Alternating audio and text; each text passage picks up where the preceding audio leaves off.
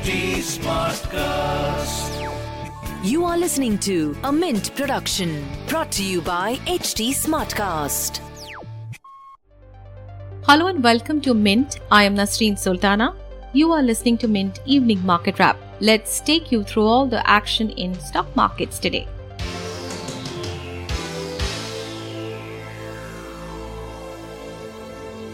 Markets ended lower for the second consecutive session on Friday. Investors around the world have remained worried about the virus resurfacing once again.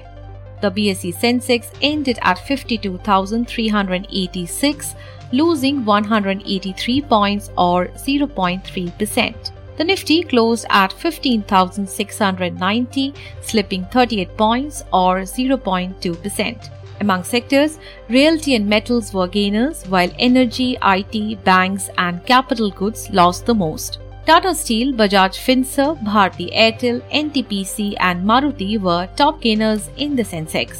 Among losers were Bajaj Auto, TCS, HDFC Bank, Axis Bank and Reliance Industries. The Indian economy is showing signs of revival from the impact of the COVID-19 second wave on the back of targeted fiscal relief, monetary policy measures and a rapid vaccination drive, the Finance Ministry said on Friday. The Reserve Bank of India has set a coupon of 6.10% for the new 10-year bond sale, higher than that of the current benchmark, signaling a slight tolerance for higher yields after months of trying to cap them at 6%. The government sold $1.9 billion of the new bond as part of a 260 million rupees sale, the Reserve Bank of India said in a statement on Friday. The yield is higher than the 5.85% coupon for the current benchmark. In a significant move to bring transparency in trading of shares of companies in corporate insolvency resolution process, stock exchanges, BSE and NSE have issued guidelines to safeguard rights of investors. The exchanges said that lack of timely disclosure create information asymmetry and confusion in the market. Therefore, the exchanges have initiated measures to resolve the disclosure issues. The guidelines come after the massive loss of money suffered by investors in DHFL shares that were delisted in June.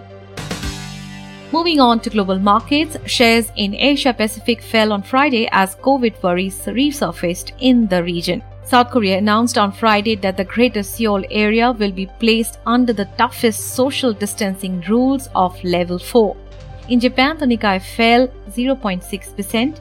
Olympics organizers will ban spectators from the upcoming Summer Games in Tokyo after a state of emergency in the city was declared by Japan on Thursday as the country sees rising COVID-19 cases. The state of emergency will last till 22nd August.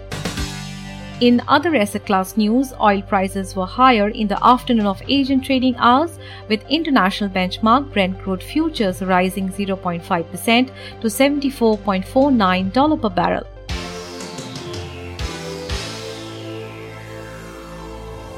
That's all for now. I'll be back with market updates on Monday. Have a happy weekend and thanks for tuning in. This was a Mint production brought to you by HT Smartcast. HT Smartcast.